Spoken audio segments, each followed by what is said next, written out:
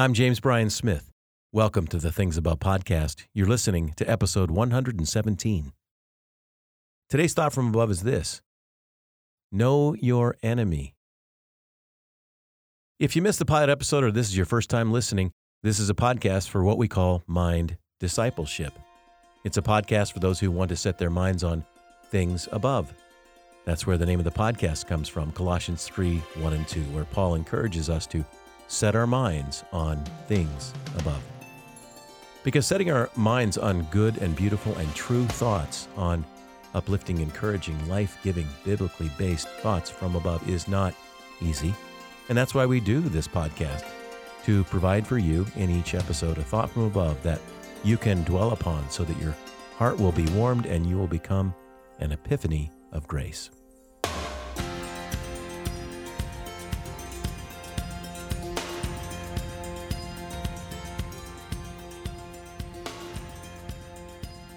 There's an old saying attributed to Pogo, which says, "I have met the enemy, and he is me."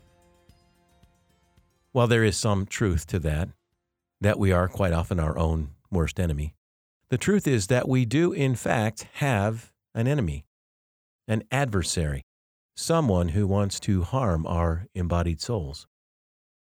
The Apostle Paul says this in Ephesians 6.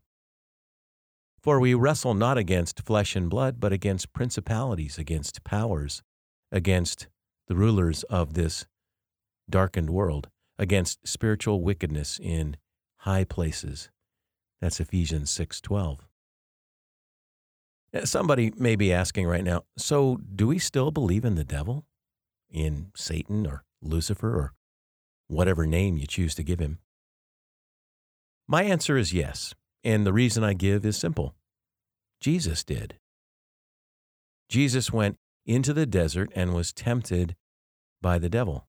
And he spoke about the enemy of our souls on several occasions, as did Paul and Peter. C.S. Lewis offers this good counsel in regards to the devil and his minions. He says, "There are two equal and opposite errors into which our race can fall about the devils. One is to disbelieve in their existence. The other is to believe and to feel an excessive and unhealthy interest in them. They themselves are equally pleased by both errors." So what Lewis is saying is, the devils are happy to have us believe in one of two things. Either they don't exist, they don't exist, and then you don't even have a battle. And the other is to say, oh, wow, they exist, and I think they're hiding behind every corner, to have an excessive and unhealthy interest in them. But yes, I believe in the devil, and I believe in spiritual warfare, and I believe we must know the enemy, not be too consumed because Jesus has defeated him, but we must, as Paul said in Ephesians, learn how to withstand the enemy. And he counsels us to put on the whole armor of God to withstand this enemy. When I think about how to prepare for an opponent, I think about a story, a football story, involving the great Peyton Manning. So on January 3rd, 2016, Peyton was playing for the Denver Broncos, and they were playing the San Diego Chargers in an important game. Peyton had been injured and had missed several games, and he didn't start that game on January 3rd. But at halftime, the Broncos were down 13-7, and the coach, Gary Kubiak, went to Peyton and said, "If I need you, can you play?" And Peyton said he could. And so, in that second half, for the first time in his career, Peyton Manning came in relief. What's interesting is that after the game, one of the Chargers' defensive players said this: "We didn't know how to defend him because we didn't know what he was capable of." We didn't know what he was capable of. Well, that begs a question. What did Peyton Manning do while he was recovering from his injury? Well, let me tell you what he did not do. He did not squander his time watching TV or playing video games. He spent time studying. He studied the defense. In fact, there's a famous picture of Peyton with his foot in the hot tub or cold tub, and he had plantar fasciitis is what he was suffering from. So he's trying to rehab his foot, but he's got a helmet on and he's looking at a tablet. And what he was doing was watching actual game film. He was watching the defense, listening to a game live, learning what's the defense going to do here? What do they do when that happens? So he was constantly preparing so that when he went into the game, he was ready. Now, Peyton knew that he was limited. He knew that he was basically going to be playing on one foot. But he found a way to defeat his opponents, not so much with his brawn, but with his brain. So when he got into the game, he was one step ahead of the Chargers defense, who, as they said, did not know what he was capable of. I love that story. But what does this mean? I mean, how do we apply this story in your life and in mine? Well, I think it means this, that we are called to be prepared, to know our enemy, to know our opponent, what they are intending to do. Now, I said this earlier, but let me say this again about Satan and his minions, and that is this. He has been declawed and detoothed, meaning the devil cannot actually harm us, certainly not in a physical way. His entire playbook involves deception. That's why Jesus said of the devil, he is a liar and the father of lies. John 8:44, he's the father of lies. From the very beginning, this enemy has been lying to us. And lying is what he does best. And what is his intent? What is the goal? What is the end game of the devil? Well, it's to destroy our faith, to weaken our hope, and to steal our joy. Because that is what pulls us away from God. The enemy does not want us to be in a deep communion with God, to live by faith and hope and to feel joy. And the devil works in the area of ideas, or as I often say, false narratives. And he's worked that way from the very beginning. So what we need then is protection from the lies. And again, that's why Paul tells us to put on the whole armor of God, that you may be able to stand against the wiles of the devil. Ephesians 6:11, put on the whole armor of God. And what does that entail? Well, he says this, he describes the whole armor of God in Ephesians 6:13 through 17. He says, fasten the belt of truth around your waist. Put on the breastplate of righteousness. Take the shield of faith, which you'll be able to quench all the flaming arrows of the evil one. Take the helmet of salvation and the sword of the Spirit, which is the word of God. I want to talk about each of the parts of the armor, this incredible panoply of protection. The first thing Paul mentions is the belt of truth. We need to arm ourselves with the truth of Scripture. One of the reasons I love memorizing the Bible, not just verses, but passages, is that I then have the truth loaded up in my mind. You know, when Jesus was tempted in the wilderness, he didn't argue with the devil. What did he do? He quoted Scripture. Jesus quoted Deuteronomy to the devil, and that shut him up. The quickest way to vanish the lies of this liar is to present the truth. Next is the breastplate of righteousness. One of the devil's most common lies is, you're no good. Or some version of that. God is disappointed in you. Or God doesn't like you. My good friend and person I pray with a lot and pray for a lot, he told me this recently, and I have his permission to tell you his story. He said that after years of praying for his wife's health over and over, and I've prayed alongside with him, and after years of her not being healed, he said that the enemy will whisper to him, God doesn't like you. And my friend said, I know it's a lie, but it's so oppressive. And he said, pray for me, Jim. And I have been.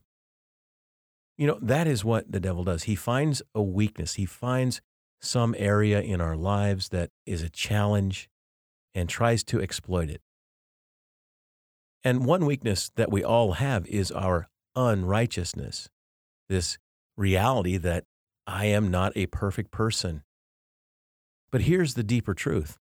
Our righteousness is not our own. It's never been our righteousness. So when I'm hit by that lie, I just reply, my righteousness is not my own. My righteousness is in Jesus. The breastplate of righteousness is the righteousness of Christ. Got to keep that on.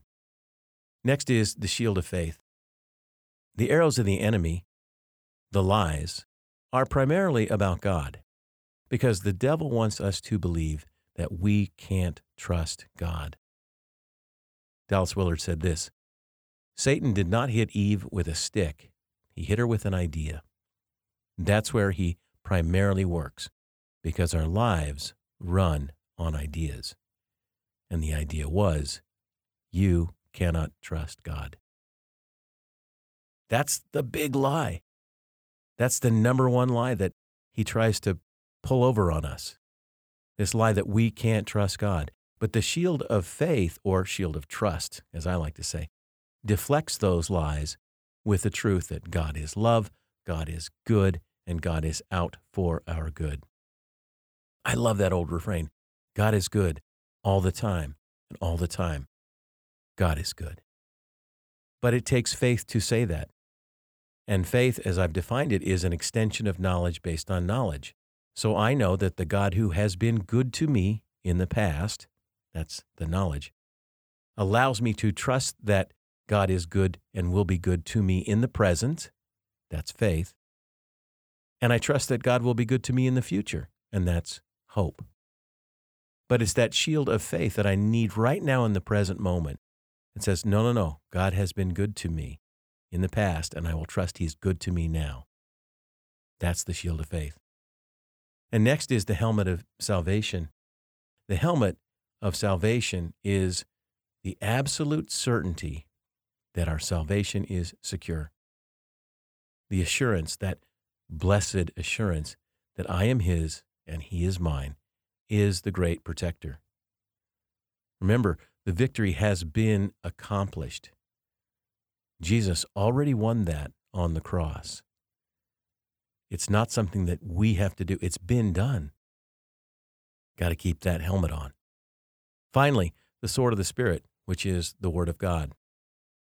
This is the one offensive part of the armor of God. The rest are defensive. They're protecting you. I mentioned Jesus quoted Deuteronomy to the devil. Knowing the Bible is so crucial. But I've also found that staying in the Bible each day is an incredible weapon in this warfare. One of the very first things I wrote in my very first journal, I was a brand new Christian. And I got a journal because I'd heard from another Christian, hey, you should have a journal.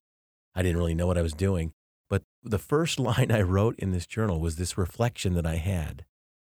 And keep in mind, this is from a brand new Christian, so it's not really deep, but it has some profundity to it. This is what I wrote in this journal.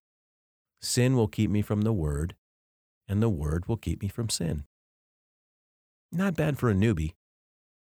Sin will keep me from the Word. What does that mean?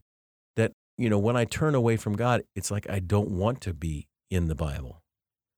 And the Word will keep me from sin, meaning that when I do stay connected to the Scriptures, when they're a regular part of my life, I find sin less interesting. I think the Holy Spirit gave me that word a long time ago. I've never forgotten it. I've said it throughout the years to myself. All that I'm saying is this. If the devil is the father of lies, then the response to it all has to be the truth. And what truth? The truth of God. St. Augustine, writing in the 4th century, I love Augustine, he said this, the truth is like a lion. You don't have to defend it. Set it loose and it will defend itself. That's why when I immerse my mind in the Scriptures, I have so much truth at my disposal. And I don't have to defend it. That's why Jesus didn't even argue. He just quoted Deuteronomy to the devil. Know your enemy. He's a liar. Yep, he's going to look to find weaknesses, but we can respond with the truth. It's not our truth. It's the very truth of God and not the invention of any human. We put on the whole armor of God. We know the enemy. We know what's going to happen, and we are, in fact, prepared. Glory be to the Father, and to the Son, and to the Holy Spirit, as it was in the beginning, is now, and ever shall be, world without end. Amen. I hope you'll join me next week for episode 118. It'll be a Things Above conversation with Sarah Clarkson, who's written an incredible book called This Beautiful Truth. I love this book, so I'm excited for this conversation. Until then, you can find me on Twitter and Facebook at James Bryan Smith, and you can learn more about this podcast. And if you'd like to donate to the Things Above podcast, you can do so on our website, apprenticeinstitute.org. If you enjoyed this episode, please share it with a friend, and you can also subscribe, which means you're going to get them automatically each week. My hope, as always, is that one day if you're asked, what's on your mind? Your answer will be, things above.